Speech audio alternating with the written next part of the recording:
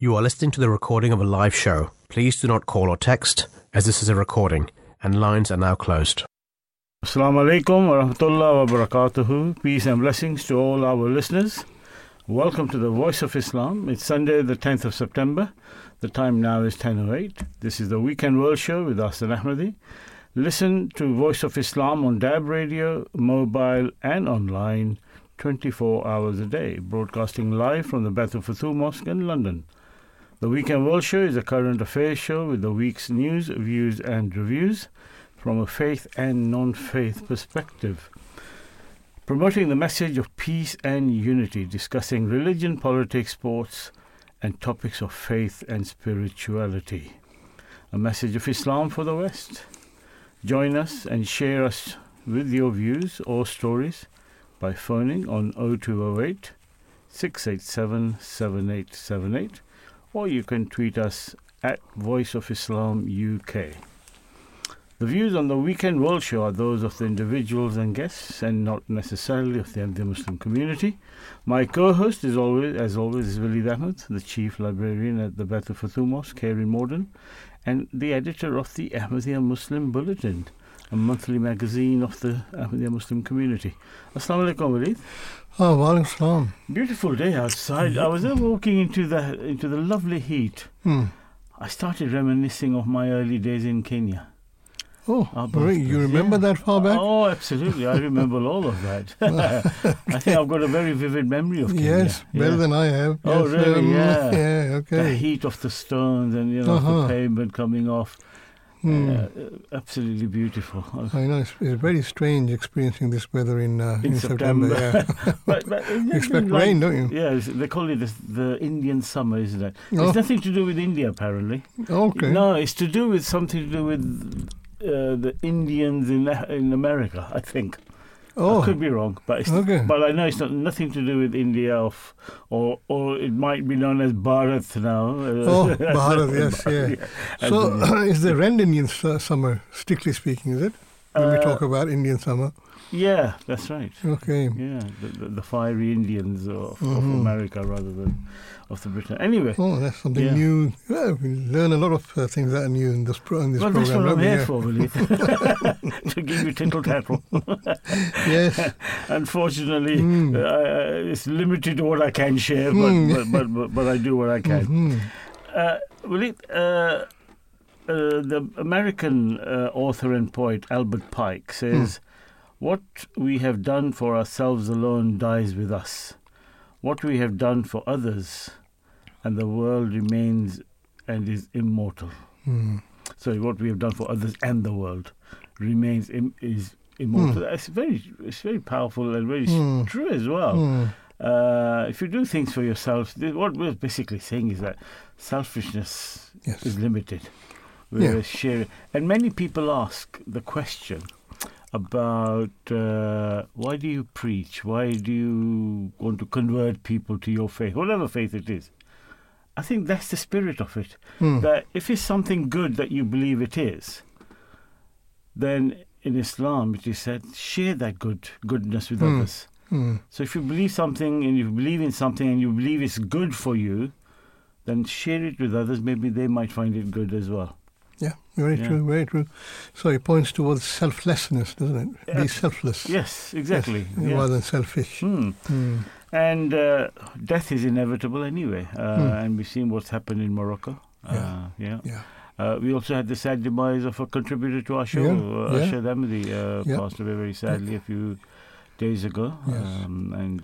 Former Secretary Shah, my boss. Yes, your boss indeed. Very well known because of his various activities in the community. He was a sportsman, led many of the early Khudamul Ahmadiyya UK sports activities. Yes. People know him, a lot of people. A lot of people were meeting me yesterday, reminiscing that this is how they came across Arshad for the first time. Okay, what as somebody who was involved in sports?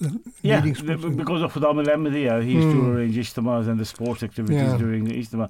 It was very low profile in the early days. Oh, yes. And when Arshad became the sports secretary for Khudam al-Ahmadiyya, he rose it up because he had a passion for it. He played hockey, he played squash. He was one of the lucky ones who was offered to play squash regularly with Zakli Fatul Masih IV. Yes, I remember that time. Yeah, yes. I think there's one of 2 or 3 people who were chosen who could play that. I had the opportunity to be on court with Zakli Fatul Masih once, but just for one short game. Really? That was my lot, yes. Oh, I see. I should ask you for a autograph. There's no photograph to prove it. but believe me, it happened. Oh, it happened, okay. Yeah, he went by like a zooming car past your eyes. Did you win? Of course not. and I'm not saying that we weren't allowed to win, okay? We had every chance to play and win. Anyway, what have we got on the show, Lee? Well, first up will be the news review with Philip Gent to look at some of the top stories in the news this week. That will be followed by Face in Focus to delve further into the life and claims of the promised messiahs of Mirza Ghulam Ahmad, the founder of the Ahmadi Muslim community. And after the 11 o'clock news, we'll be joined by our French expert, Marouk Araf, who will talk about her views of the recent ban in France of girls wearing the abaya in school. Question is, how far is separating state from religion right without impinging on human rights? Indeed, a good topic to be had. And do we have Daniel Kalun, our Imam, Ask the Imam segment? Oh, yes. So we're certainly having him. And we are looking into some of the Islamic teaching to clarify the truths of Islamic dogmas to some of the false impression that have been made. Indeed. And Shahid, for sports, what have we got? There's no Premiership, so what's happening? No, yes, it's a drought, isn't it? A football drought as far as many of football fans are concerned. Anyway, he'll be joining us to assess the European International Championship as England play Ukraine and other key matches. Also, the Cricket Asia Cup is taking place with India versus Pakistan. That's taking place today in the Super Fours round-robin game. Yes, India-Pakistan is probably the most watched single sport event in the world because because the whole of India, population of what? A billion, I don't know. Yes, a billion. Yeah. Watching it, most of it anyway. Pakistan, population of 600 million, watching it, and the diaspora in around the world, all watching it. And cricket fans around the world watching it. It is really one of the key sports. Okay, more than the World Cup final. I think football so, yeah. World Cup final, I think so, yeah. But you know, numbers are guesstimates. Okay, anyway, but it's a very, very big match. It's a big match. It's a big match. Always, even if it's a small match, it's still a big match, if you know what I mean. Yeah. Okay, interesting, thought-provoking show, I hope, in store for our listeners. And I hope, inshallah, they will contribute by commenting or sharing their views by phoning us on 028-687-7878 or tweet us at Voice of Islam UK. Voice of Islam is available on DAB Radio, mobile, or live stream it on voiceofislam.co.uk/live. This is the Weekend World Show with Ahsan Ahmadi. The views on the Weekend World Show are those of the individuals and guests. So, starting with our first segment of the show, which is the news review. Weekend World. Look at this week's news, views and reviews. Within the BBC reports a devastating earthquake in South Morocco, which has killed more than 800 people so far, and has destroyed large areas across historical centre of Marrakesh. Many residents and tourists were forced to spend the night outside over fears of an aftershock worsening the situation in the city. Let's hear a news item about this incident when it happened. More than doubled since this morning, and that's to be expected, as horrifying as it is, considering that the earthquake hit in the mountains, and a lot of these mountainous villages are hard to reach. A journalist on the ground told us that buildings were collapsing on the mountainside, but also bits of the mountain have been seen as falling off. I mean, no avalanches yet, but just to give you an idea of how dangerous it is to experience an earthquake in those areas. And just next to the mountains, Marrakesh is the tourism capital of Morocco, where loads of people have been end of summer, spending their times there. And the earthquake struck at 11:11 at night on a Friday night, where loads of people were in the clubs, in the bars, in the restaurants. And we were told on the ground that when the earthquake struck, people ran out of these establishments into the main road. And soon after, the highway to Casablanca from Marrakesh was packed people wanting to get out of Marrakesh as soon as possible. Now, this earthquake is the most deadly and the first since 2004 when an earthquake hit.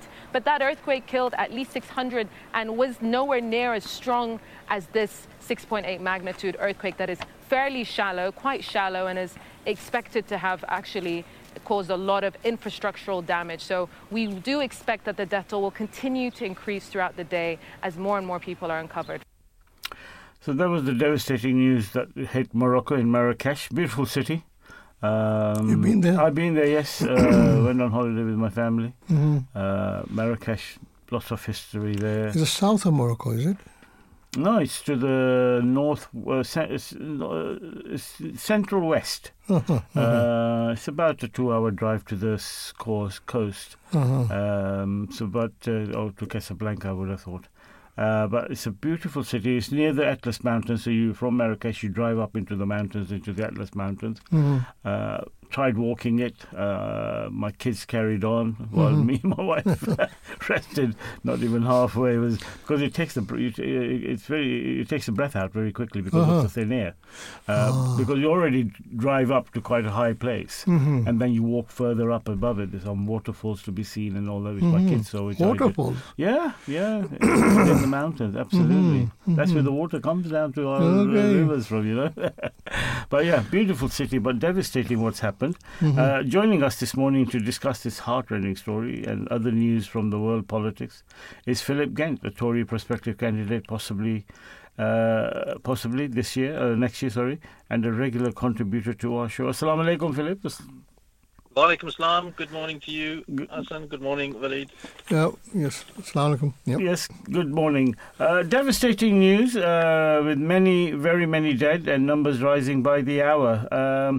Earthquakes are something you just can't control, and it does bring devastation. And when it happens in the mountains, it's even worse. But the death toll is very high. Your views on that, Philip? Yes, indeed. Yeah, very, very tragic. In fact, I was actually in Morocco about a month or so ago. We were based in Marrakesh, and we went to Agadir and then to Ifitri. Sort of, all around this sort of where this earthquake struck, and as you say, it is so tragic, and it's come very suddenly, and the people impacted are those in the mountains predominantly, and you hear of villages being leveled, and they will take many years to sort of recover from this. So I'm not aware of any international aid being called for yet, but I would imagine, as you say, the death toll is rising, and the magnitude of the or the scale of the devastation will manifest itself, and the expertise of the international community may well be called upon to hopefully save lives, but also help the rebuilding process. But the centre of Marrakesh, which is a UNESCO World Heritage Site, is also, I hear, has been damaged by the earthquake, and that's quite tragic as well. Yeah, the latest, I give the figures of the news item that we read about 600, about 800 dead, but the figures which are now being given are more than 2,000 people, and this is just from yesterday, the increase of numbers. And the rescuers are scrambling to find survivors, the BBC reports, because of the mountainous area. I've seen some of those villages when you go up to the Atlas Mountains. There's little industries taking place, people trying to earn a living out of it, and they're going to be devastated by this. They will. And my wife phoned Morocco and has been phoning in the last few days, and people have been sleeping in their gardens and outdoors generally in fear of the aftershocks and the afterquakes that could potentially come as well. So this may not be the end of the devastation. No. But it is It is very tragic. It is very tragic. And in terms of aid, etc., what do you think? Will there be a need to give aid to the people of Morocco? Are the government planning anything to provide some help? Do you know of anything like that? I'm not. Certainly, the FCDO has reached out to offer its support. Morocco will have to sort of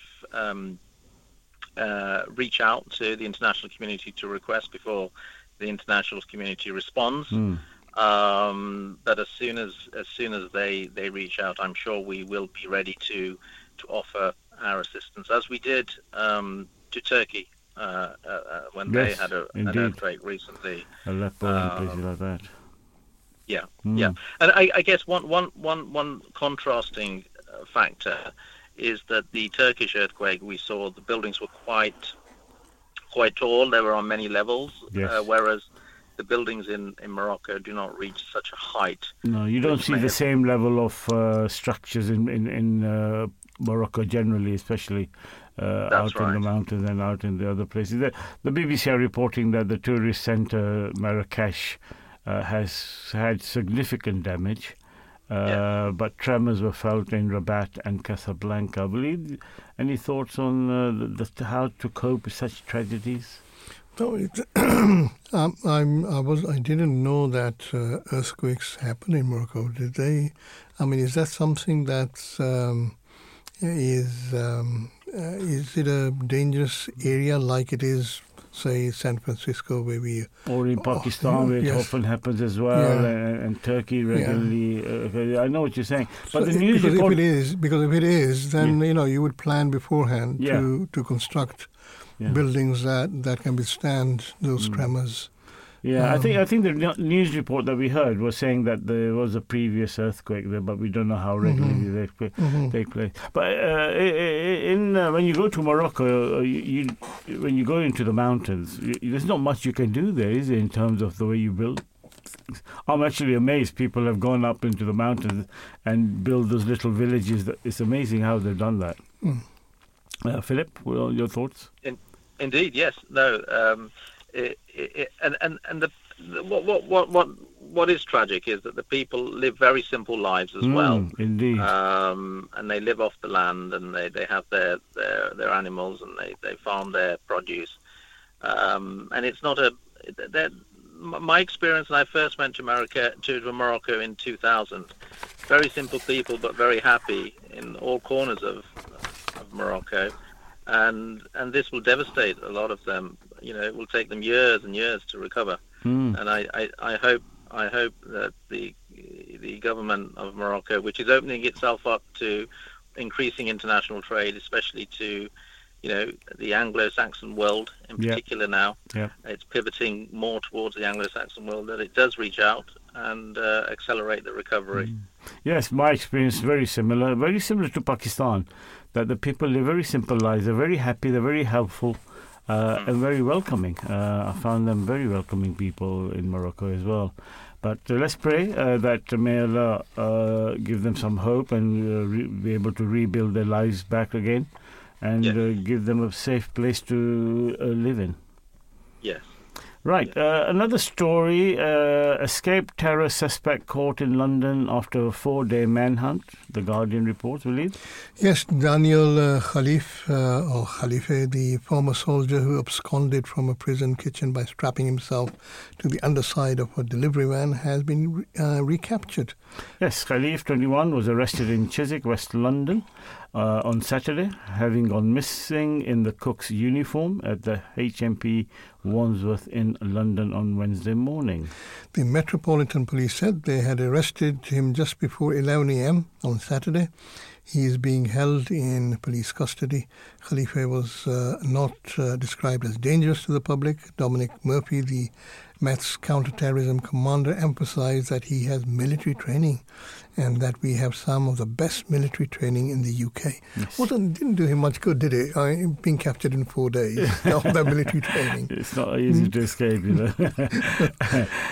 way they escaped, it was like watching it's like, you see this in comedy films, on TV, or some 1920s, 30s film. They show prison escapes, like when there was no high security, and it's happening in the 21st century. It's quite hard to believe. But I just thought that when this was being mentioned again and again, that we have some of the best military training in the UK, and he's highly military trained. I thought the media that training, didn't you? But I thought they were bracing us for a long haul before we actually capture him. Well, it took them 4 days, and the Metropolitan Police X'd, I would say. I would have said tweeted. By Twitter is now called X. So Metropolitan Police X'd. They said Metropolitan Police have arrested Daniel Khalif, who escaped the HMP Wandsworth on 6 September. Officers apprehended him on before 11 a.m. today in Chiswick area. This was yesterday's news, and he is currently in police custody. We thank the public and the media for the support with the information and appeals. Philip, another flaw in the Tory government's 13-year rule where people are escaping from prisons. Is this all due to the lack of numbers, like the police numbers dropped? Now the prison officers have dropped 15% in just the last year, and 85% of officers said there were not enough staff in the jail where they worked to engage in purposeful activities with inmates, such as rehabilitation programs. What is the government doing about this? This is just a laughing stock in the whole world that Britain is becoming. I think the prisoner, we need to relook at how we deal with prisoners. I certainly believe that prisoners and those who commit crime need to be given a second chance. Indeed, this is what the purpose of prison is, for rehabilitation, isn't it? Or attempt to rehabilitate people. Yes, but I think the question is how efficiently and are these prisons serving their purpose, and indeed are they serving the purpose that they were intended for? And staffing has a big role to play in that. There are a limited number of staff and dropping. That's the thing, is they are dropping. Just last year alone, a drop of 15%. Nearly just over 600 police officers have left the service. Right. It's not helping, is it? It's not helping, and it's a very, very difficult, very, very difficult profession to be in. To be working in those prisons. It is indeed. It is very, very difficult. I do think we need to look at this again. There are certain categories of prisoners who I think the concept is, that degree of punishment should be applied that results in reformation. But there is always a limit to the degree of punishment. Now, if we're not achieving that reformation, or if that reformation can be achieved in another way, then we need to look at those different opportunities and different ways of engaging with those who commit crime. And I think, we need to set up a commission perhaps to look at this.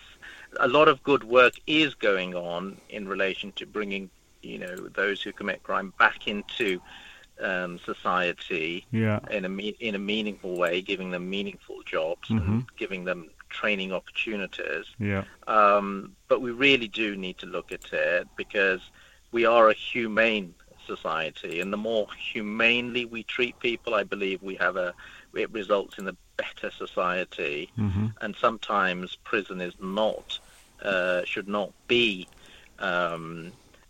the option. There should be other options available, perhaps, that we need to look at more seriously. It's not my area of expertise, but at high level, conceptually, that's where I would come to this.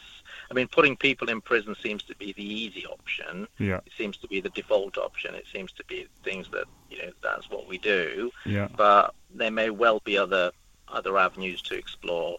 And if there are, then we ought to be exploring them. There's a lot of... Sorry, William, you're going to ask? I was going to ask, Philip, do you think that this kind of thing is a consequence of the Tory policy of poorly funding our services or not funding our services sufficiently? Things like prison and things like the NHS and other services, having a small state. Do you think that's what the underlying issue is? I don't think that's necessarily the case. Because prison officers, if they are leaving, they're leaving because of poor conditions, poor pay, longer hours. Yeah. That's right, but I don't think that's necessarily. I don't think this, as I said, solution is necessarily throwing more money at it. I think it's more a case of looking at what is the solution. How do we deal with those who commit crime in a humane way in the 21st century? I think that really is where we need to be. You could throw money at an issue and keep throwing money at an issue. So, for example, health. We could throw money at health, but surely should we be throwing money at preventative measures in relation to health, or should we be putting money into treating people? I think we need to be focusing on people living healthier lives. Yeah, preventative is certainly the best way forward. Prevention is better than cure, as I say. But that doesn't mean we forget the cure as well. Yes, exactly. So it's always a balance. Is where I think where I'm coming from, and regarding and how one allocates those funds is always a decision that needs to be made. The public sector estate, which includes prisons and the courts and schools, we've heard this week, and the hospitals, all need to be maintained. Of course they do, and there needs to be an amount set aside for the capital maintaining of these structures, and budgets are limited.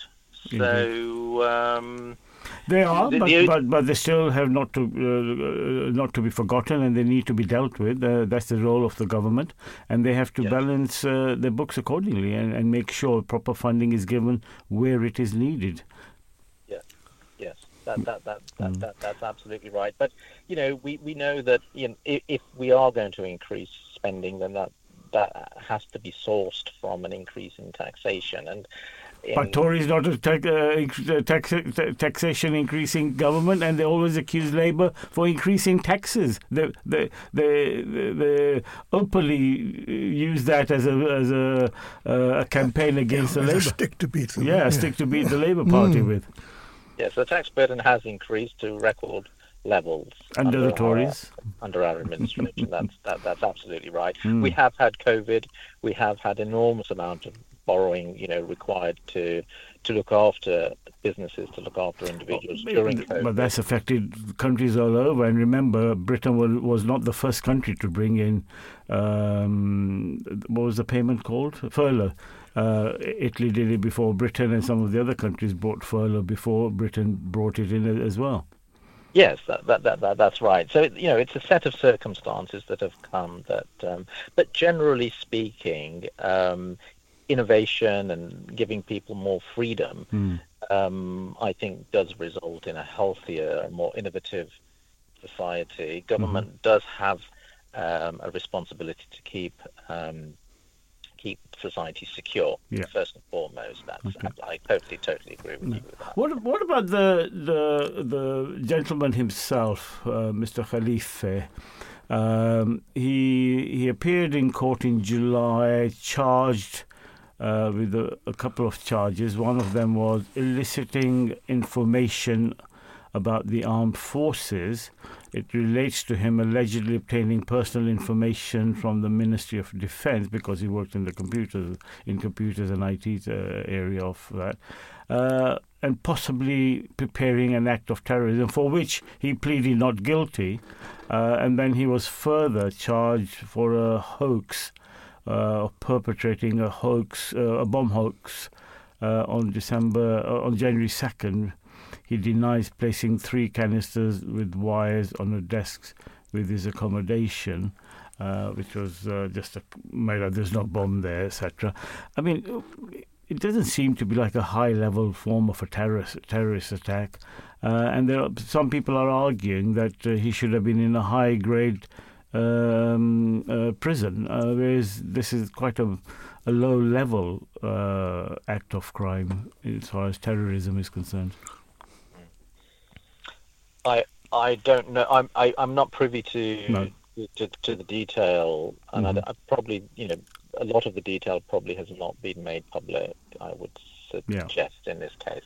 I would say that given he has a military background and military training, that would be one of the reasons why he probably should have been in a higher, more secure prison, because, it would be equipped to potentially escape, but without knowing the further details, and I'm sure there would be there's more to it than's been published. Yeah. Indeed, we don't know the ins and outs of it, but it still seems fairly low level. So I think the prison sentence that he got, or the prison that he was allocated to, seems about right to what he was. He was not one who has acted by using bombs and killing our personnel or innocent people around the world. So for that reason. But just one last question or one last topic, quick line. Are you glad that Nadine Dorries has eventually gone? Yes, I think so. Very, very relieved. Her constituents are very pleased. They're cheering. Yes, and let's hope that the Mid Bedfordshire by-election results in a Tory victory. I certainly would be hooting for the party to win that one. Yeah, but as long as there's no ULIS charge issues, I'm sure the Labour's going to take that seat quite easily and happily. Although you've got to remember, Boris Johnson, as a Tory mayor, was the first one to bring in the ULIS charge in London. Well, yes, in central London, that's right. Yeah. There was good rationale for that, I think, in the sense that... But not for Labour. Well, one wonders whether... And there's quite a lot of discussion around whether the ULEZ charge will bring about the benefits that it's intended to bring about. The research is very clear on it. It will. It will bring a healthier environment. I think that's just Tory spin. That it might not be. There is also the point that it will bring in a hefty amount of income to Sadiq Khan as well. But that money is not going to be used for really stuff, but it will be brought in to help clean the environment. Surely you've got to be in favour of that. Absolutely, we're very much in favour of. Good. So you support Sadiq Khan, which is good to hear. Right. Thank you very much. That is not what I said, but we can end on a note that we're agreed on a healthy environment. I was trying to put words in your mouth, but yes, he's a budding politician, so he's not going to be that easily caught, is he? Yeah. So rather than have politicians like Nadine Dorries, right? We need politicians like Philip Jett, I think. Absolutely. We're promoting you here, Philip. Thank you. Yes. But good luck with your future. Yes, good luck. Pleasure to be on the show. Yeah, great. Thank you very much. And if I may, Azam Saab, condolences in relation to Arshad Saab, a great man and sorely missed. Thank you very much for your lovely thoughts, and it was good to see you yesterday at the waking of also for the bereavement gathering where we had at his home. Thank you. God bless you as well. Right, Walid, let's move on to our next segment, which is the Faith in Focus. We have been reviewing the life of the Promised Messiah in our episodes, and we're continuing to do and examining the same. And we were looking at some of the Promised Messiahs, the Mirza Ghulam Ahmad, the founder of the Muslim communities, qualities. The Promised Messiah never sought fame or publicity himself, but something was forced into it. This is also very evident when we study his life. Can you explain a bit more on that? Yes. So it's very important, I think, that we are covering this aspect of the life of the Promised Messiah, because I think it really is one that where we get an insight into his character, and character is very, very important when we are dealing with somebody who is making claims that he is from God. And as far as this motivation that some people may think he had about seeking fame or publicity, that was certainly not evident in his works at all. He had no love, in fact, for rank or position. If he sat in public or made addresses, it was only to fulfill the command of God Almighty. And on one occasion he said, if God Almighty gave me a choice and asked whether I prefer seclusion or publicity, I swear by the holy being of God that I would choose seclusion. It was God himself who pulled me out into the public sphere. Who can know more than God the pleasure that I attain in seclusion? Yeah. I remained in solitude for almost 25 years, and never once, even for a moment, did I desire to be placed on a seat in the court of fame. I am naturally averse to sitting amongst a group of people, but I am bound by the Master's command to do so. And he further stated, when I sit in public or go for a walk and engage in discussions with others, I do all of this out of obedience to the command of Allah Almighty. And this we will also see is exhibited, is something that is exhibited later on during this episode of this part of the program. Okay, so he was very, as you just stated, always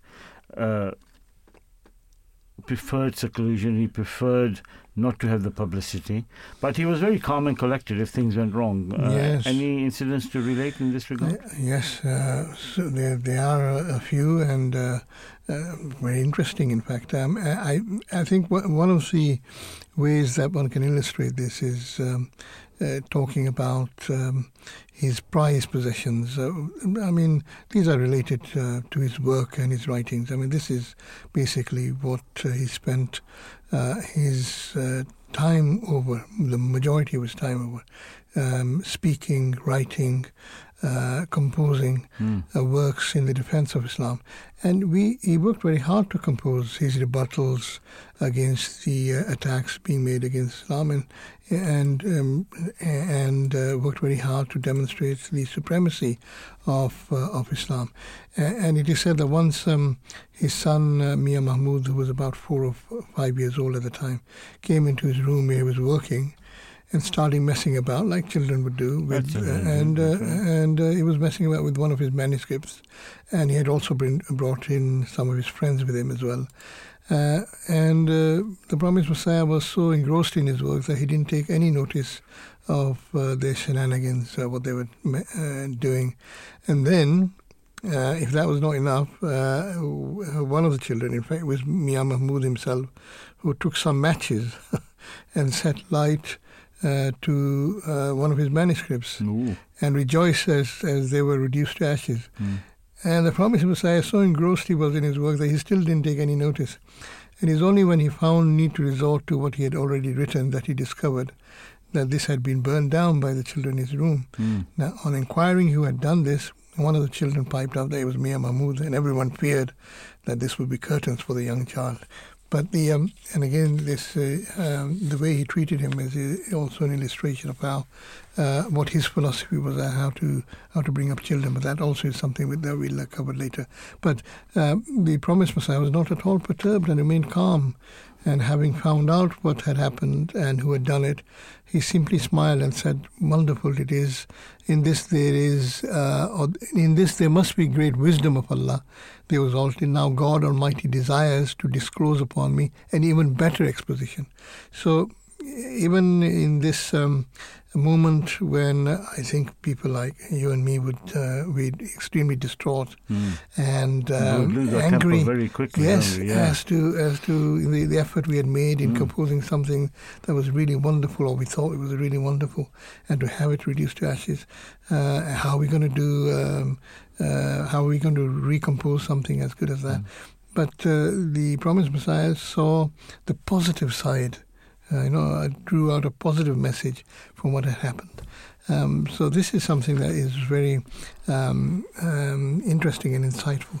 And another occasion when the Promised Messiah was writing the book Al-Tabligh, he had penned a 2-page exposition, which was something that he was very happy with. He felt that he had done good work, and he handed these papers to Hazrat Maulvi Nuruddin to review. Now, unfortunately, Maulvi Nuruddin actually dropped them when he returned home, and he was mortified. You couldn't find them. They searched. And here and there and everywhere, they couldn't find the trace of this particular article, this particular exposition that the Promised Messiah was very happy with and wanted just a final look over. So these were, important papers. And Maulvi Sahib was overwhelmed with immense anxiety as to what the Promised Messiah would say. So when eventually he managed to tell the Promised Messiah what had happened, what was surprising is that the Promised Messiah was not at all perturbed. Instead of remonstrating Maulvi Sahib, telling him off, he simply smiled, and the Promised Messiah apologized to him for the suffering he had endured in looking for the papers. And he said, Maulvi Sahib, you have suffered such grief on account of the papers being lost. I regret that you have underwent such struggle and toil in search of these papers. It is my belief that Allah the Exalted will bestow upon me something better. So such was his demeanor. When something like his draft writings were damaged or lost in this way, he did not show anger and frustration at what had happened or at those who had accidentally done this, but sought his solace solely in God Almighty, in the belief that this may have been the will of Allah and He would bless him with something better. So, there is this, we've suffered a bereavement. We were all very close to the departed former Secretary Ashad, Ashad Ahmadi. And so this is also a message, that we remind ourselves of. That, we resign to the will of Allah when something tragic and something sad happens. It's to Him, we are from Him, and it's to Him we belong. And it is to Him that the final return is going to be. So I think that this was something that was current, this philosophy, this thinking was something current in the attitude of the Promised Messiah. This is how he dealt with tragedies and setbacks.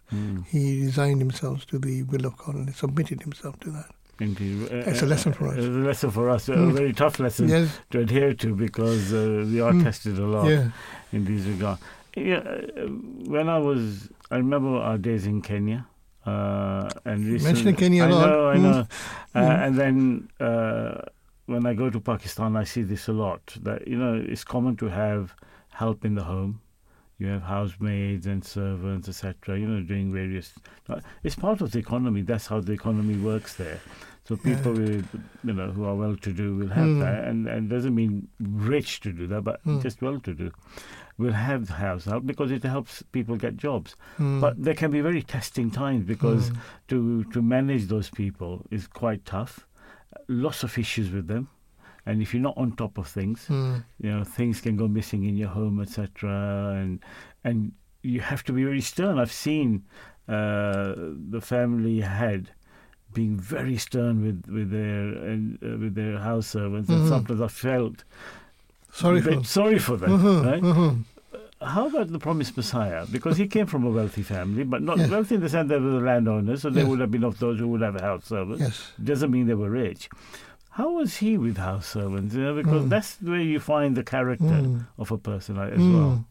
Well, his house servants were very testing. So this is what we're told. We're told that they would, repeatedly bother him. If there was something to do, they would ask him again and again.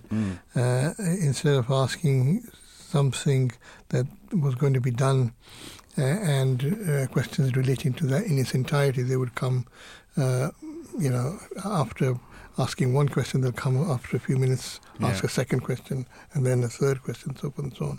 So this was a bit frustrating to the onlookers, but he was, again, not at all flustered by that. And as far as his treatment of household help was concerned, we're told that he was never overbearing to his servants, treated his domestic staff with great kindness. If food was late, he would never admonish anyone, but just ate when it was ready. In fact, it was said that his domestic servants and attendants had the use of the house and its provisions as if it was their own house.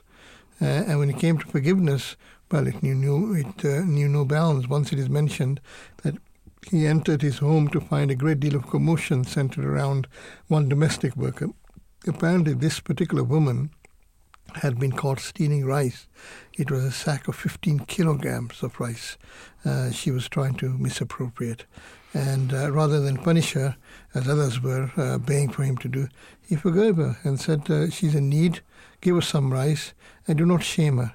Follow God Almighty in the way that He covers up the faults of His servants. So he was very forgiving. And there's even a report of the same instance where he asked that she be given some extra because she may have been in need of it.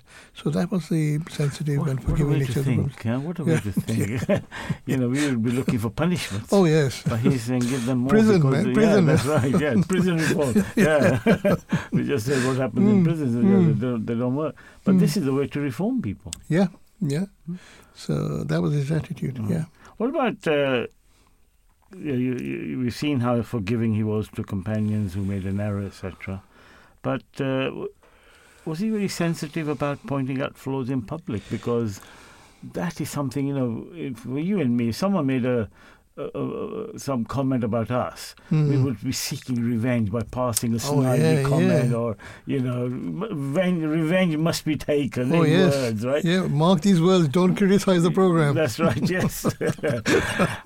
How was the Promised Messiah on that aspect of his character? Well, we're told that he never made double meaning statements, or cutting remarks to others, or making gestures. That's the point I was making. Or making gestures to others about someone, with their eyes. You're talking to somebody you don't like, and you're making eyes at a different person, denigrating the person that you're talking to. So he did not do anything like that. He did not taunt anyone or address them in a manner that would be displeasing. He was genuinely sensitive to the feeling of all his companions. And this, we were told, was in accordance with the revelation he received.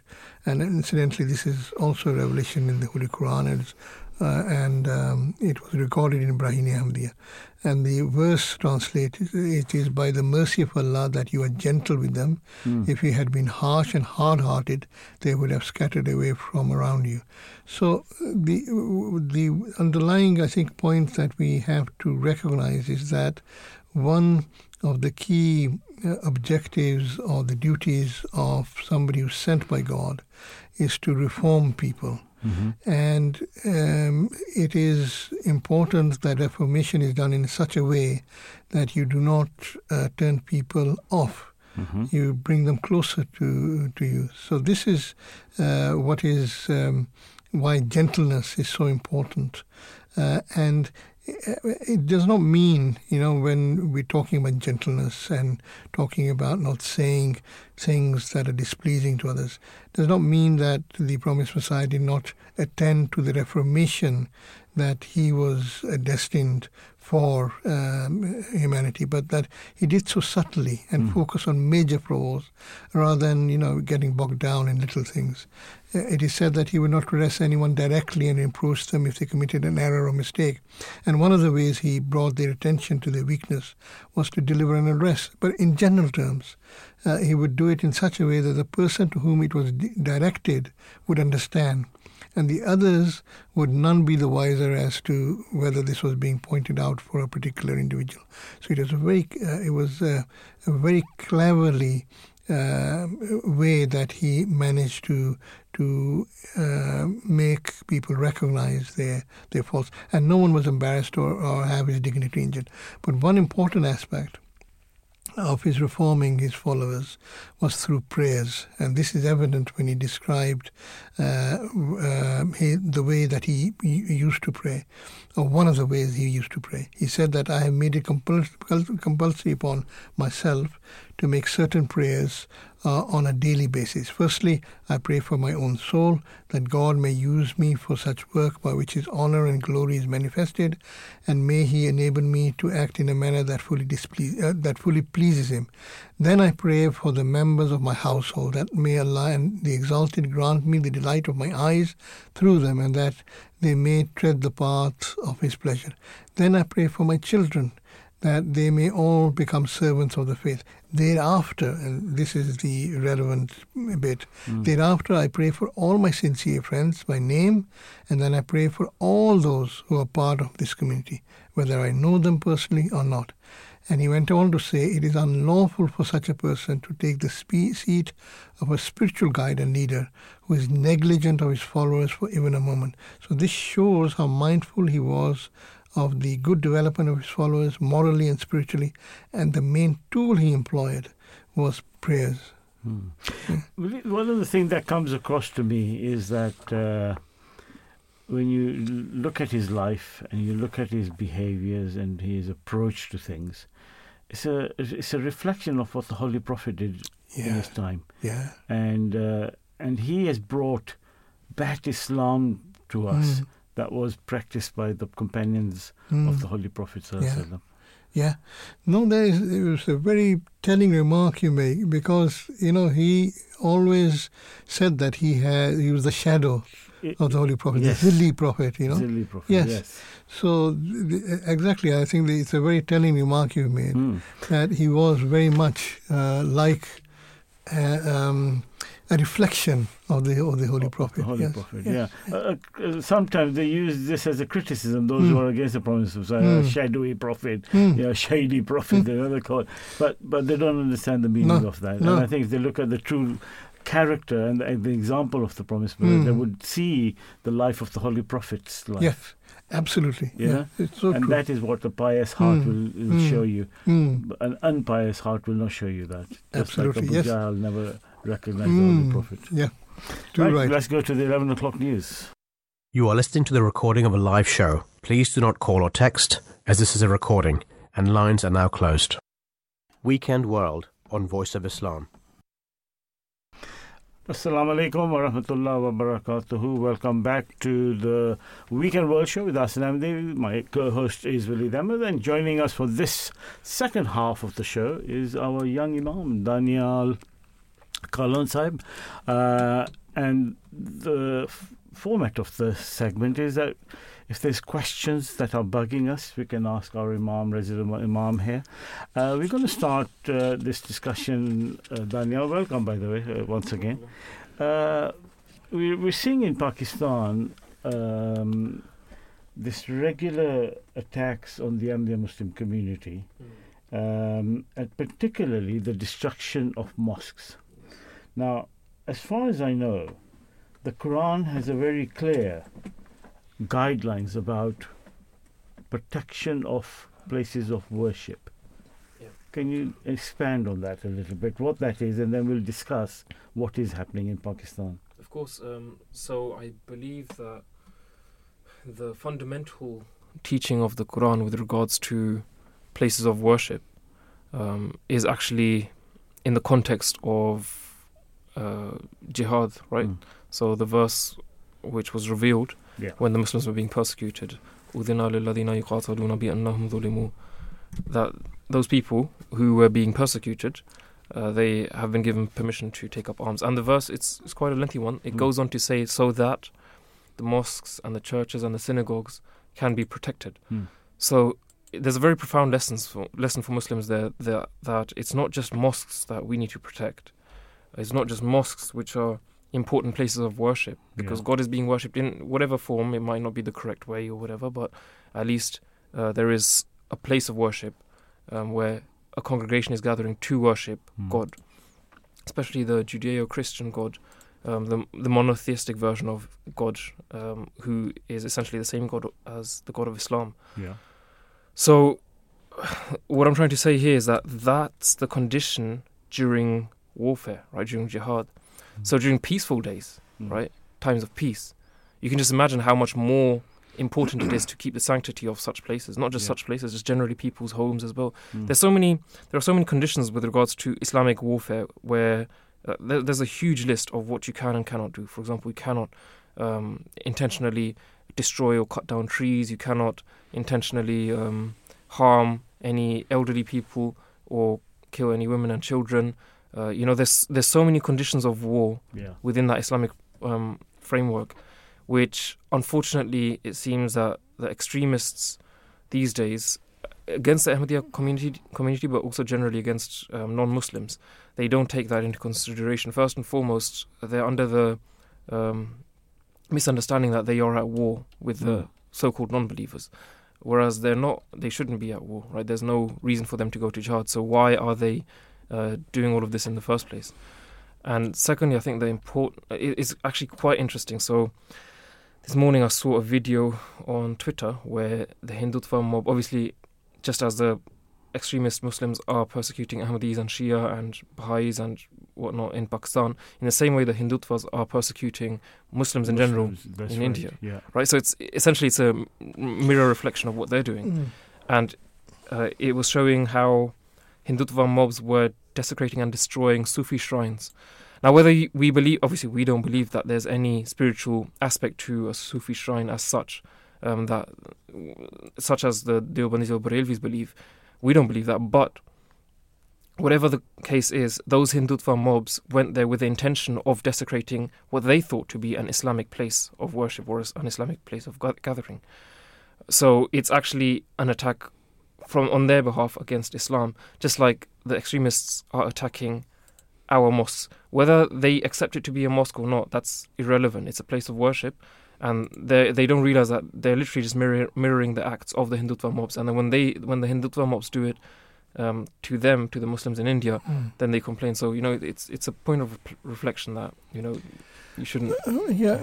But Imam Daniel, I mean, how do you reconcile the verse that you recited about, which clearly indicates protection of those places of worship, with what is suggested in certain history books about the Holy Prophet's instruction about destroying a mosque, the Masjid al-Zarar. And that is where some of the Muslims are taking their lead from when they decide to desecrate Ahmadi mosque.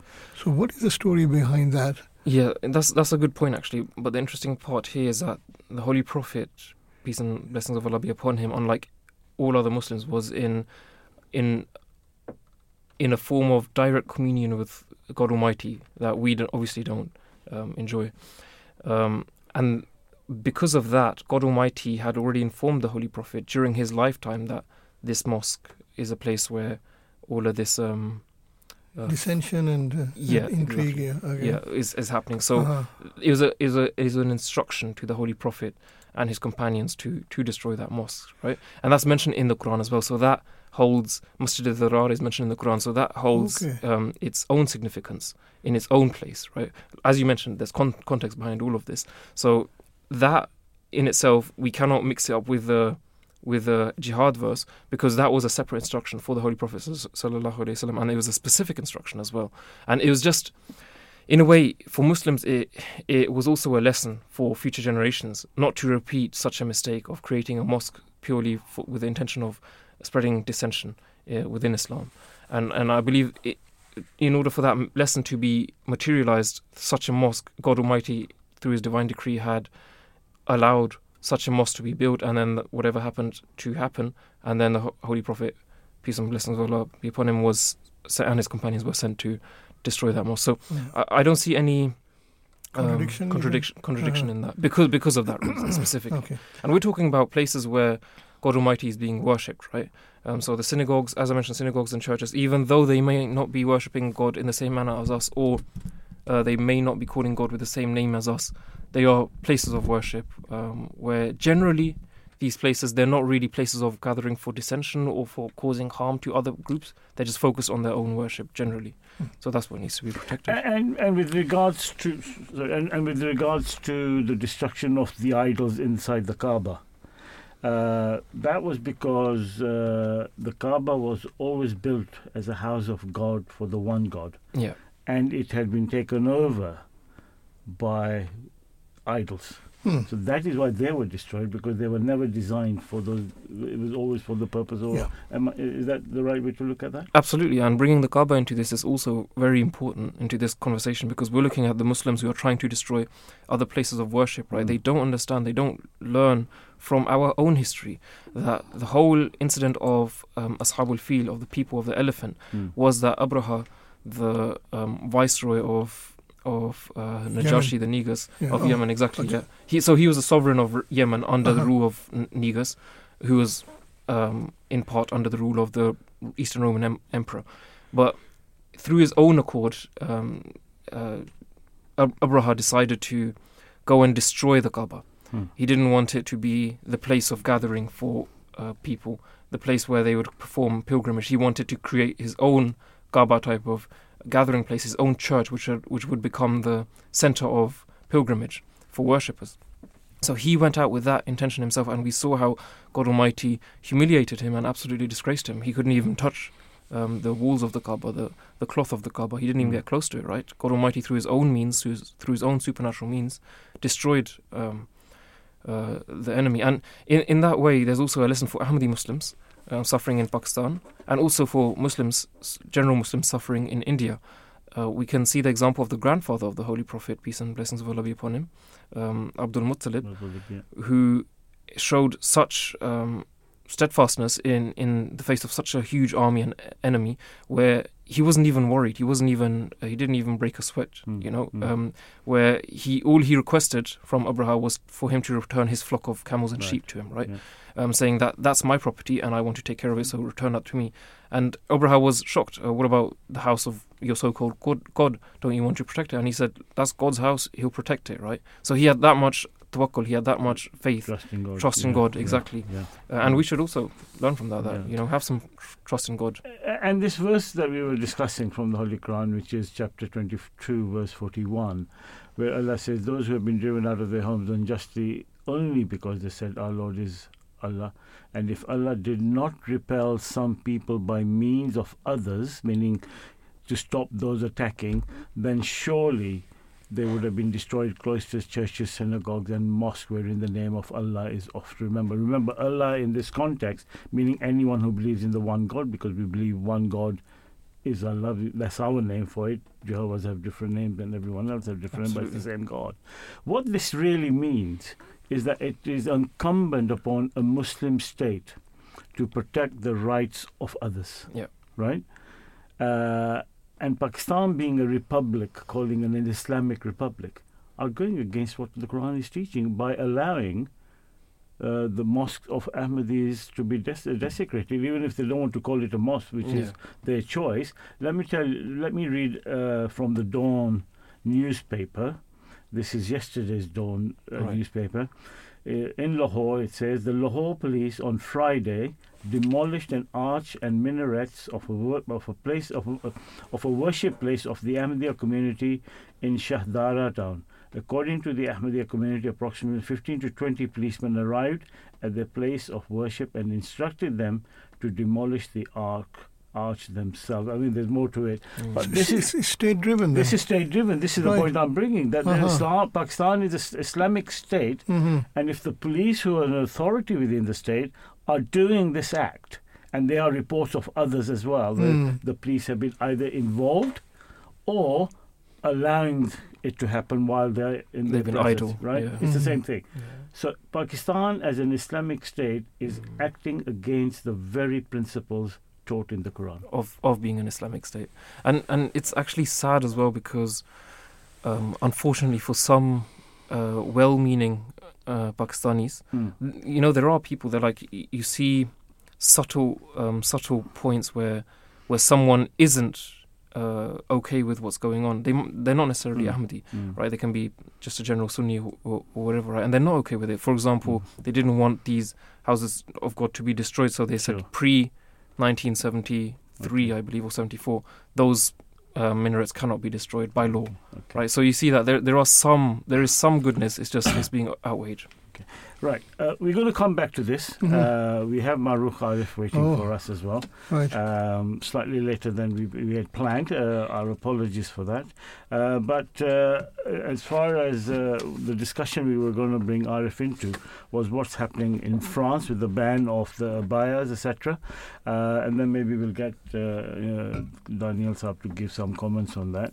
As you know, in France, Walid, what has Le Monde stated in the headline? Well, it's stated that French Education Minister Gabriel Attal justified the decision. This is the decision about the abaya, citing a violation of French secular laws.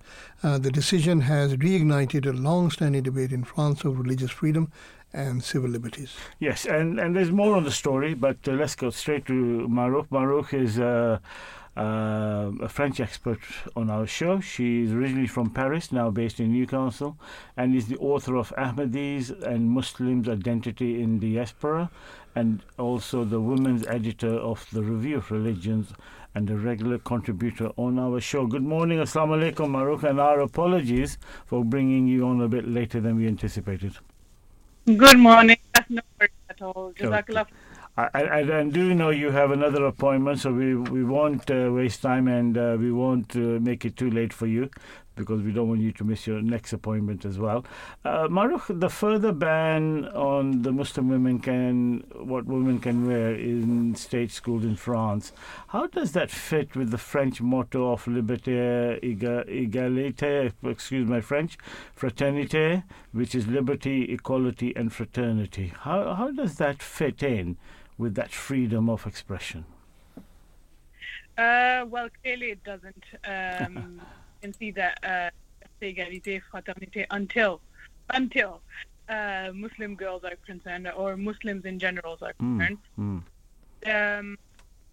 What has happened right now with the abaya ban is another, I think I saw an article yesterday where the author was saying back to school means another debate about secularism and Islam for France. Yeah. And that's exactly, he was so on point when he was saying that whenever it is back to school, September, there's other, controversy about Islam in France. But this one, you have to say, any external reader would be completely amazed at how, excuse me for being very frank, but how stupid this ban is. When you are linking the abaya, which is traditional attire, cultural attire, to the religion of Islam, and then you have the national president coming on, stating very clearly that we want the abaya to be banned, and he's linking that to, the murder of 3 years ago to Samuel Paty, the teacher who was stabbed in school. So he's linking a traditional garment, which is a long robe, right, which has nothing to do with Islam as per se. It's a cultural attire that most North Africans wear. So he's linking that to terrorism and then making a whole law about it, and then depriving some girls from wearing long skirts from school and then sending them back home is extremely dangerous. It's something that has never happened, and I think we can clearly say right now that I'm as a French citizen, I can say that France has completely lost the plot right now. It seems to be a case of scaremongering, and it seems to be pandering to the far right, which has gained great prominence in France in recent years, almost to the fact that they nearly won the last elections. Right. So, well, what this is doing is not really a favor to, Macron has been criticized times and times again that he was leaning, his political lean was going to the far right, and it is to the far right voters, because he's clearly very unpopular. Emmanuel Macron, if you look at his policies in general, at the yellow vest, he's had pension reform, he's had so many on his mandate that is making him so unpopular right now that they would go to any extent, to woo and seduce the far right voters. But what this is creating is extremely dangerous because it encourages ethnic profiling of young girls. It is sexist. It is a very sexist law because you're primarily concerned about how women are dressing, and their dressing has nothing, vulgar or something that would not enable them to study properly in schools. But what the abaya ban is essentially, if you turn up with a long robe, at school, how would you be able to determine that this girl belongs to the Muslim faith or not? You would just look at her face, right?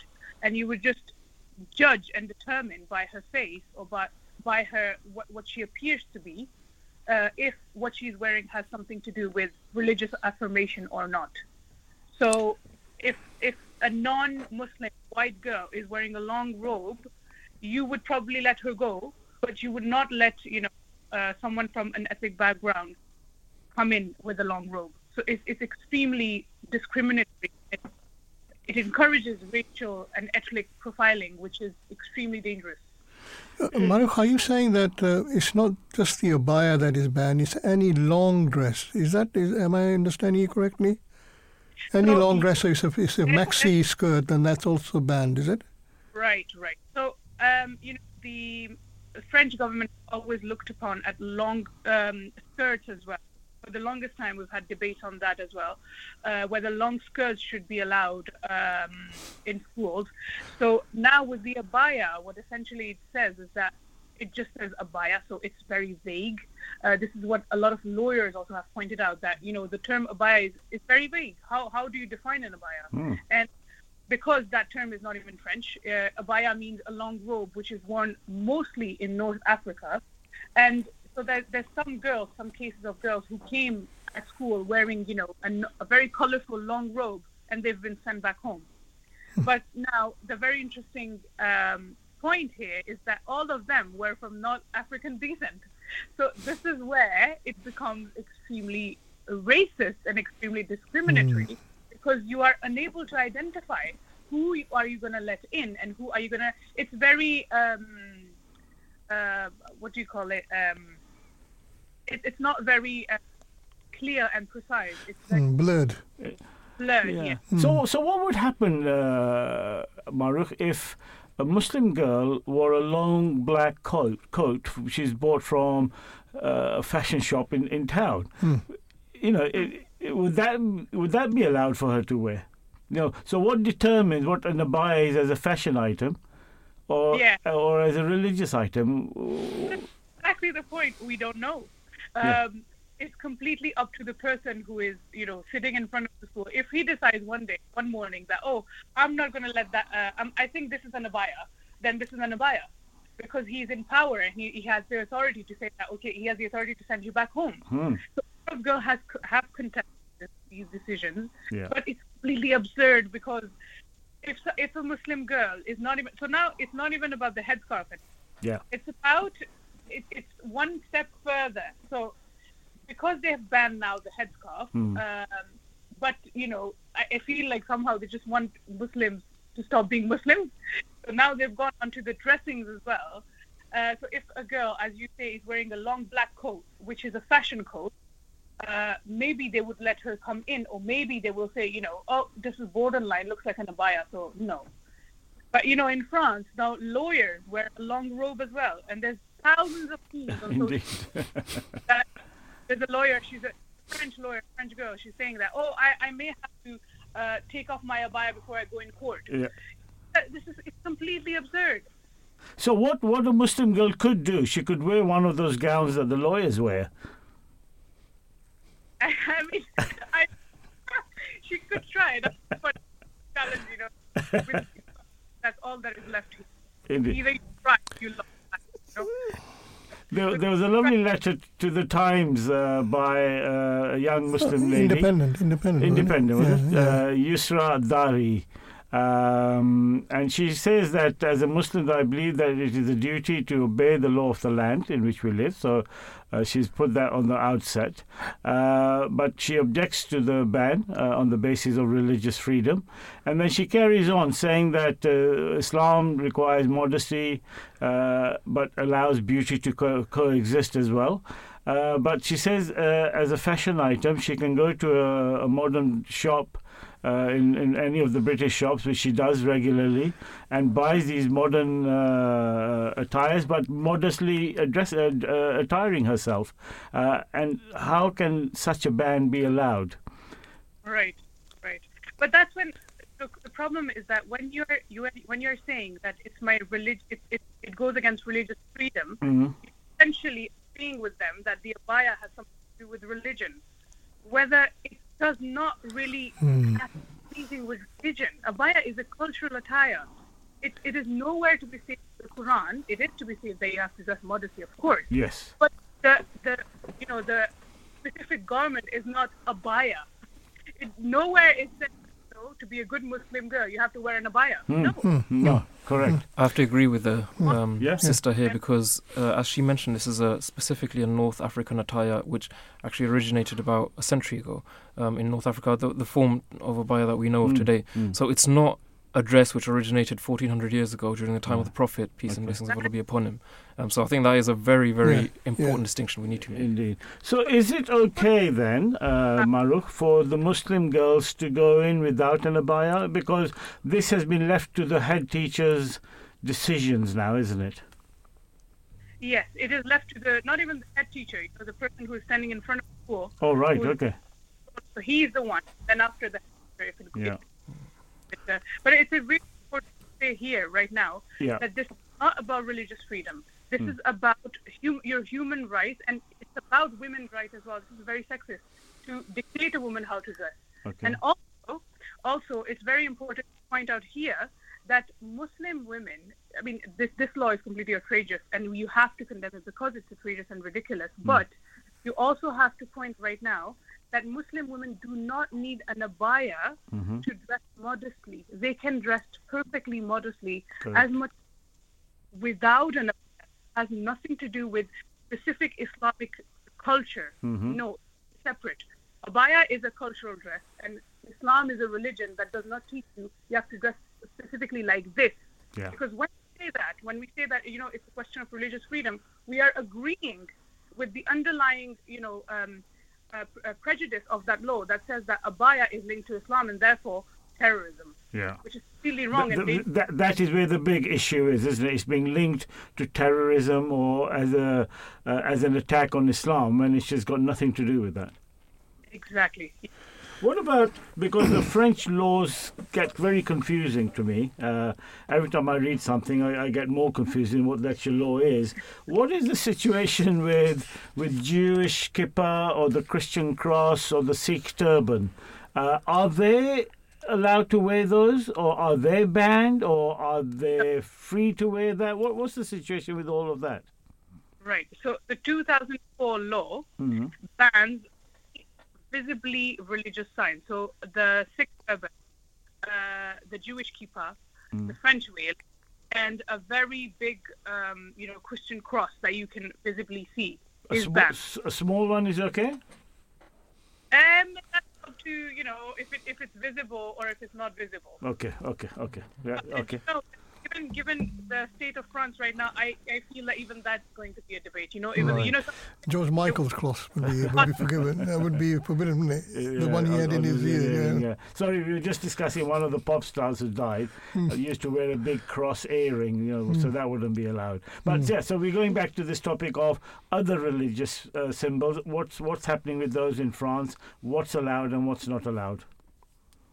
So these are in school. In school, these are not allowed. But nobody has gone to the extent of, carrying that out strictly. And, saying that this has something to do with Islam or this is completely... And, targeting... What you have to really understand here is that the Muslim veil concerns women only. Yes. 6 and then the kippah, it doesn't concern only women. It's like it's primarily men as well. But with the veil and then the abaya and then the burkini and then all these it just targets women. It Only does. women. Yeah. Yes, and specifically the abaya is specifically targeting the Islamic religion.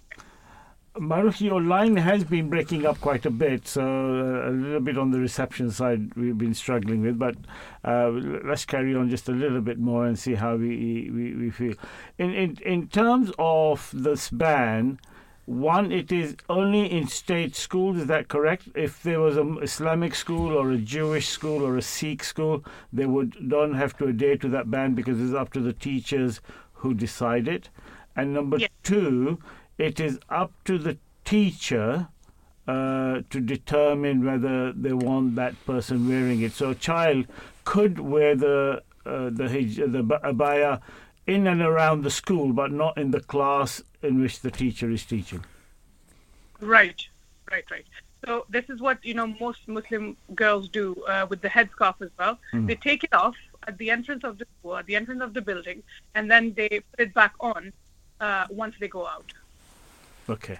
But what I wanted to know, Maruf, I mean, France is notorious for passing laws like this that are, we would contend, are Islamophobic. I mean, does France particularly fear Islam? Does it perceive Islam as a threat? Is it something that is growing in popularity in France, and that is what it wants to suppress? So the last few years, because there's been some attacks on the French soil, it has given, it's given a little more hype than before. But in 2004, when that ban was introduced, there was no such thing. So it's been there for a very long time without any significant reason, because what it claims is that it creates communautarism, where there's it creates like that's why Emmanuel Macron said it's a separatist religion, that Islam, sort of what he was saying, doesn't let you socialize or doesn't let you merge into religion and doesn't embrace Republican values. Whether it's absolutely not true. What Muslim women have argued after the ban of the headscarf is that if you do not allow them, if you do not give them the religious freedom to wear the headscarf and, find a job or attend social gatherings where the headscarf is banned, how do you want, you're creating the contrary. When you're banning all these things, you are actually creating communitarism. When you're telling them, you just stay apart because you're not allowed here, and then you expect them to still be vocal, to still be, incorporating and merging into the French Republic, it cannot happen because you're not allowing them to. So I've moved to, for example, Newcastle here. It's in the UK. I wear my headscarf and I go about doing everything. I can find a job. I know that I can find a job and I won't be discriminated for that. But in France, sadly, you will be discriminated. Confident as you are and as educated and as intelligent as you are, they will not value your intellectual capacity. They will just look at what you have on your head. And this is where the problem is, because you cannot then be an active part of the society. The United Nations has criticized the French. Marta Hurtado said, she's the UNHCR spokesman. She said that it's worth recalling that according to international human rights standards, limitations on manifestations of religion or belief, including choice of clothing, were only permitted in very limited circumstances, including public safety, public order, and health or morals. In addition, under international human rights law, measures adopted in the name of public order must be appropriate, necessary, and proportional. A further point was that achieving gender equality requiring understanding the barriers that prevented women and girls from making free choices and creative environment which supported their own decision-making, including but not limited to the choice of dress. So the United Nations is concerned that those things are being restricted to Muslim women. Right. France doesn't really care. But that's the question: who listens to the United Nations nowadays? Israel doesn't. The West doesn't. They all use what suits them the best. Maruk, thank you very much for sharing your views and thoughts and clarifying some of the very important points. And we hope that the French come to their senses and allow that freedom that they call in the nation be granted to the girls who wish to wear the hijab out of their own choice. Thank you very much. Thank you so much. Thank you. So, Daniel, anything else to add to what Maruk was saying? Yeah, actually, the last point that the sister made, was a very good point, because I was just about to ask her what the... My apologies, I should have let you ask. No, because she actually answered it with Okay. her last point. Right. So, but I think it's worth highlighting that point, that what is the sentiment what's the ground reality of the Muslims in France? Because when such laws are being passed, right, whether they're anti-Islamic or racist or whatever category they fall under, but if you're being oppressed, right, we literally just discussed, the verse, but obviously in this sense, jihads, like physical warfare, would not be permissible, but there is another option for Muslims, and that's hijrah, right? That's migration. And that's what the early Muslims did in Mecca. Is that what the French are trying to do? Maybe they're trying to, exactly, maybe they're trying to explain. But then I doubt it, because they know that the economy would collapse, because is it 10% of France is now of North African descent, right? So if not more, yeah. If not more. So and that's a lot of labour as well. So I'm sure they wouldn't want them to leave as such. But as the sister mentioned, she herself, she had the opportunity to migrate, and she felt like she needed to, so she did migrate. And also a lot of other people have migrated back to their home countries because of this ban. So the Muslims there, I really do wonder, you know, is it because they don't have the opportunity financially to migrate, or what is the reason? It's very it's very difficult to live in such a country under such circumstances. In a way, should they come here? The UK is known for its religious tolerance, isn't it? It is. I mean, I think Britain has to be regarded as one of the most tolerant nations in the world, because people are given that freedom, and that is why the promised Messiah ﷺ praised Queen Victoria, that under her rule in India, Muslims and all other faiths could practice their faiths freely without the hindrance of state interference. And under those rules, Christians, Jews, Hindus, everyone was able to do so. Now, many non-Ahmadis criticized Promised Messiah for supporting the monarch, but they are the ones who are now in Britain enjoying that freedom. Exactly. Because that's not available in those countries. No. And the other thing, and the other link that sort of highlights from that to me is that if people start to leave the country because of these laws, and look at Maruk as an example, she's a very intellectual lady, highly skilled and knowledgeable, beneficial member of society, and it will cause France to have a brain drain, as they call it, of people of intellect leaving the country, going to other countries where others will benefit. This is what happened during Germany, when a lot of the top scientists left Germany to come to America and Britain. And those countries have benefited from those. So even to this day, they're benefiting from their contributions. Absolutely. Right? With regards to the space race and everything. Yeah, and in the poorer countries like Pakistan, where most of the Ahmadis are well educated, and they're having to leave that country, a country that benefited from Ahmadiyya. Abdul Salam, Professor Abdul Salam, the great scientist, his name has been given to one of the libraries at the Imperial College University, the most prestigious science university in the world, I would have thought. And in Pakistan, they removed his name from one of the universities' whole names. This is the impact, and people don't realize this. So France will come to think of this, I'm sure, in the future. What do you think? For sure, definitely. And I think the biggest irony in this situation is that this ban is within educational institutes, within schools, right?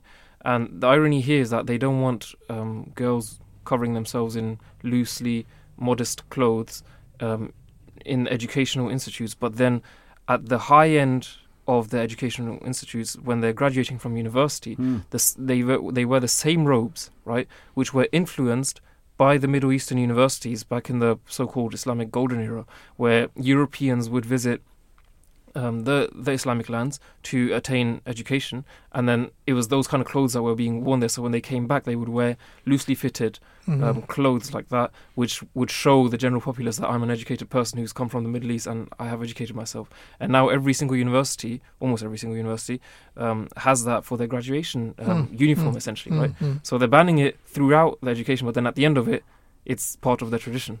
It's just an irony. It is an irony, and there are many ironies like that. Going back to what we were discussing earlier about the issues around destruction of mosques, of mosques and safeguarding the rights of others. Daniel, anything to add to that? I believe I think we've covered it pretty well. It's just very simple. It's extremely simple. Any type of place of worship for anybody else, right?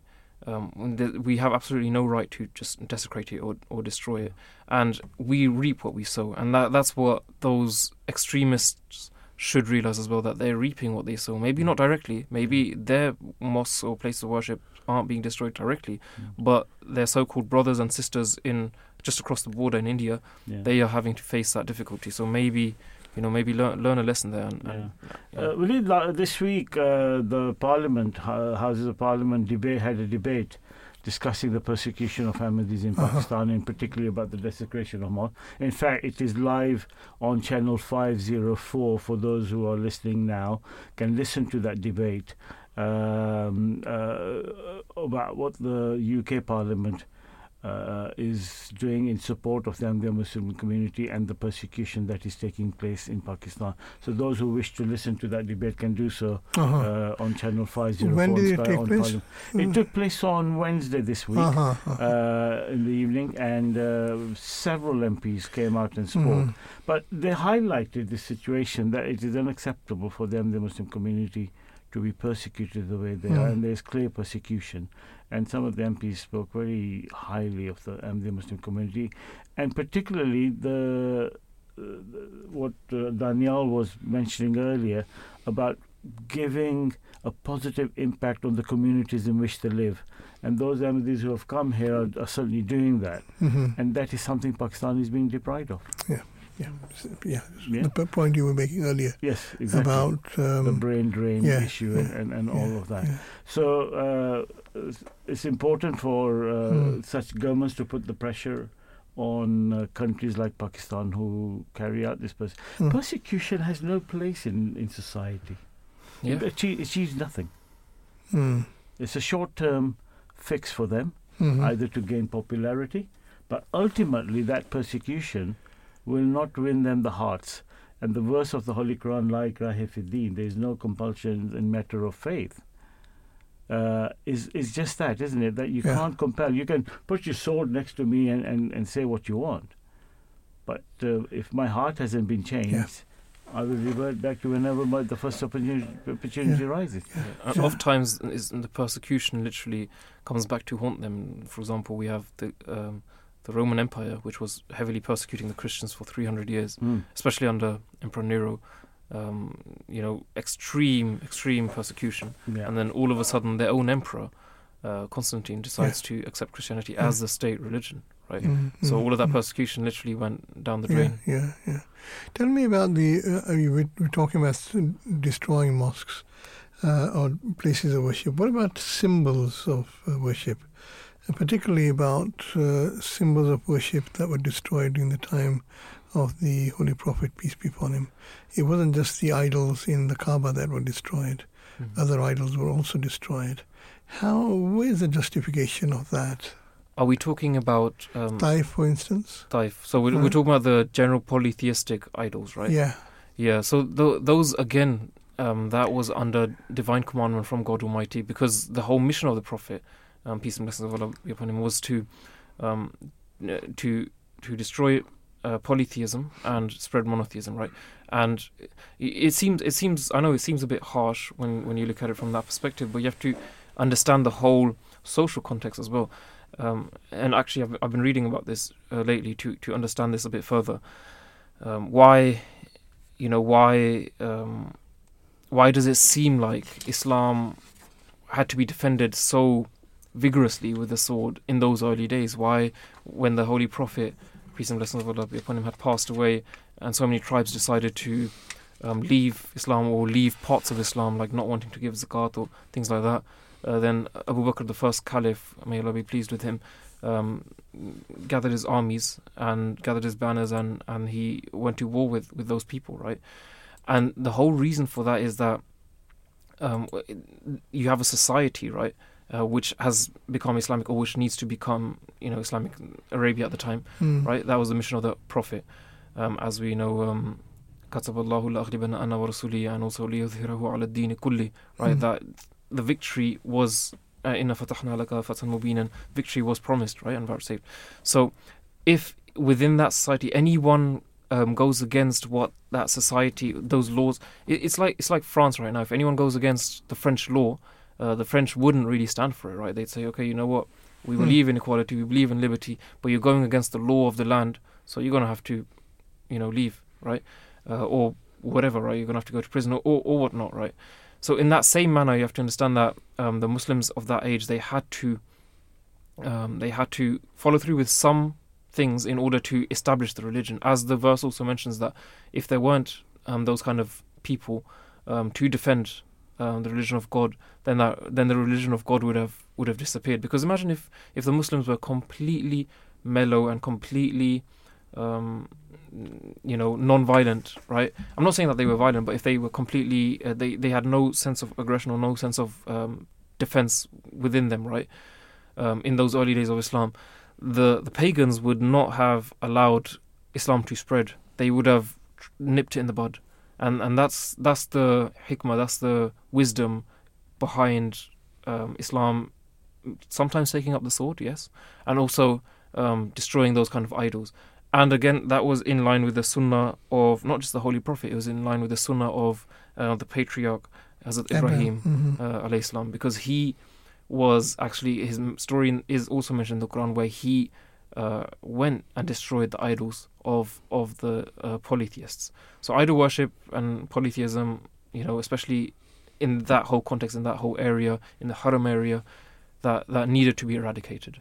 That was a necessity. Yeah, because I asked that because also the Taliban also destroyed certain Buddhist idols in Afghanistan, basing their act or justifying their act on the destruction of idols that happened in early Islam.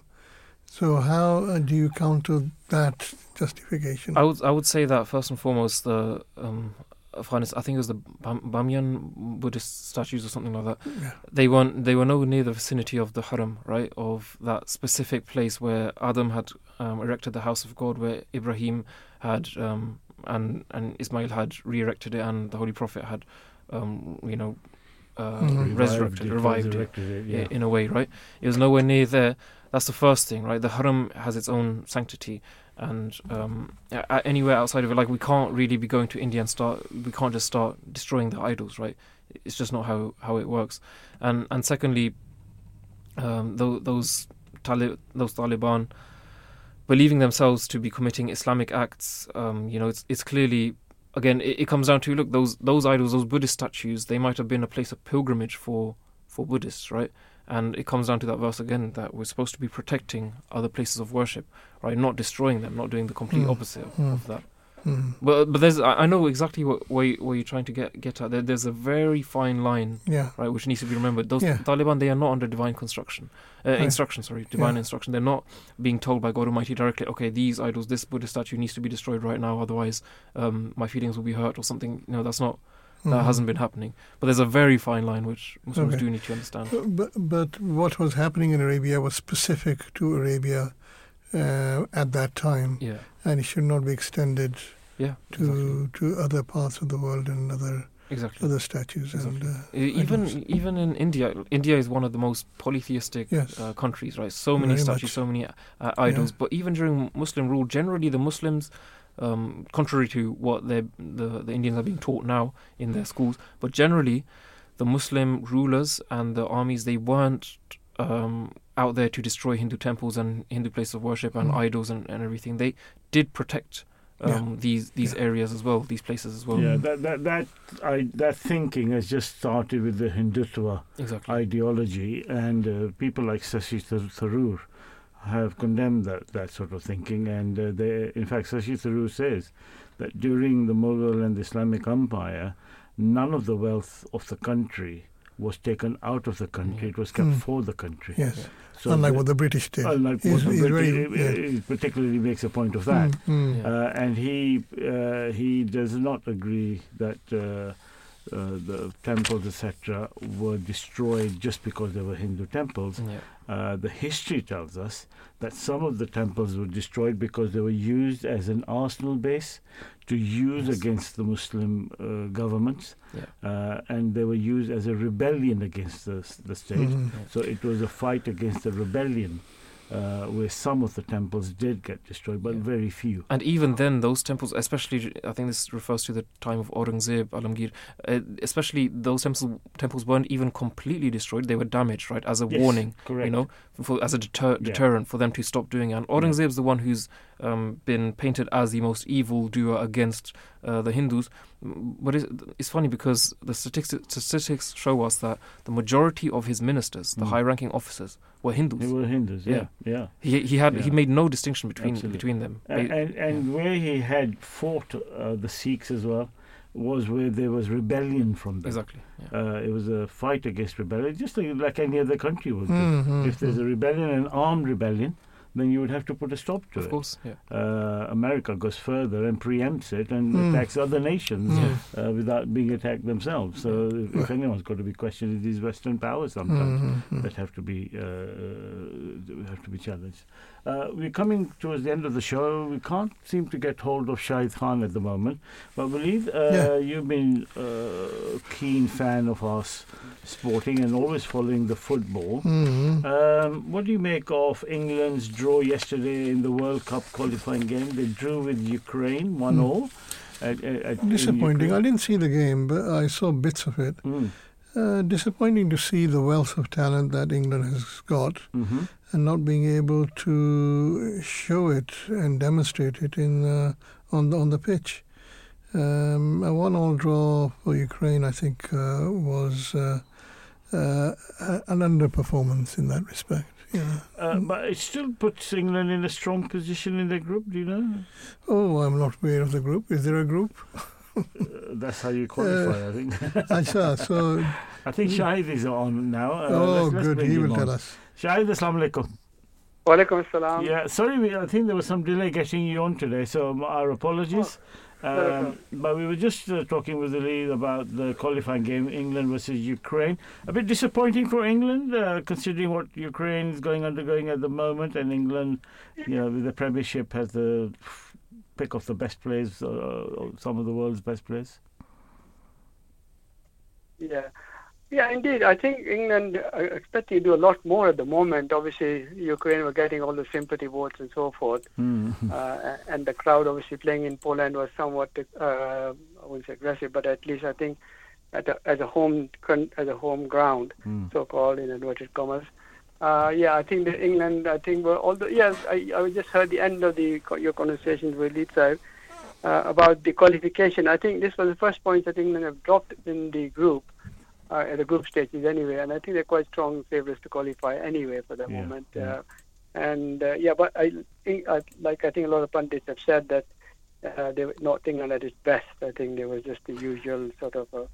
And the last few performances are very much in line with this as well, because after the height of the World Cup and the European Championships, there seems the thunder has been lost, it appears. I agree with you totally. I mean, when you see somebody football from some of the other nations around the world at the moment, the flair and so forth is so much different to what we see here in Europe. Yeah. And although at times, I mean, obviously the European, some of the players know each other so well, and they actually do cancel themselves out. Even the scorer was the Arsenal player yesterday for Ukraine. So they tend to know each other quite well, and that I think sometimes nullifies the game itself. But having said that, I think that factor about the flair and so forth is something that's missing. England have some very, very good players. I mean, people like Foden, Saka, they are excellent players in the Premiership. But when it comes to this stage, for some reason, there's some kind of a holdback. And I think to watch England is not very pleasant. I think that's what also the fans mention as well. Yeah. In the past shows, we've had to cut short on the cricket, so we won't do that today. Pakistan-India today, Asia Cup, important game as always. Probably the most watched game in the world when Pakistan and India are playing cricket. But it looks like India have come with a vengeance to counter the bowling of Shaheen and Naseem. Indeed, I think that's how things went in the match that India, in the group stage of an earlier match, which was washout.